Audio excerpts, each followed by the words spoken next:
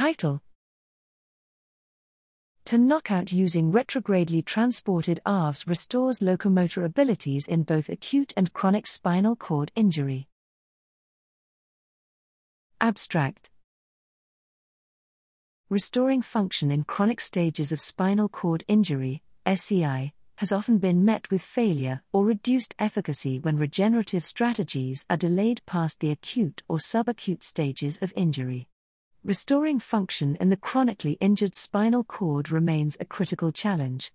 We found that a single injection of retrogradely transported adeno-associated viruses, AAVRG, to knock out the phosphatase and tensin homolog protein, PTEN, in chronic SCI can effectively target both damaged and spared axons and restore locomotor functions in near-complete injury models.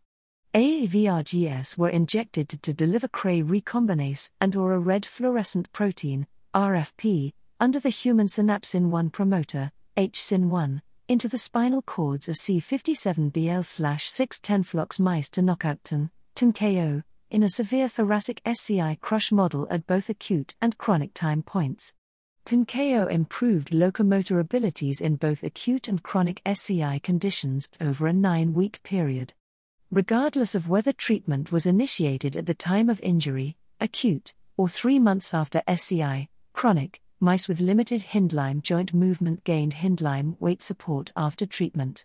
Interestingly, functional improvements were not sustained beyond 9 weeks, coincident with a loss of RFP-reported gene expression and a near-complete loss of treatment-associated functional recovery by 6 months post-treatment.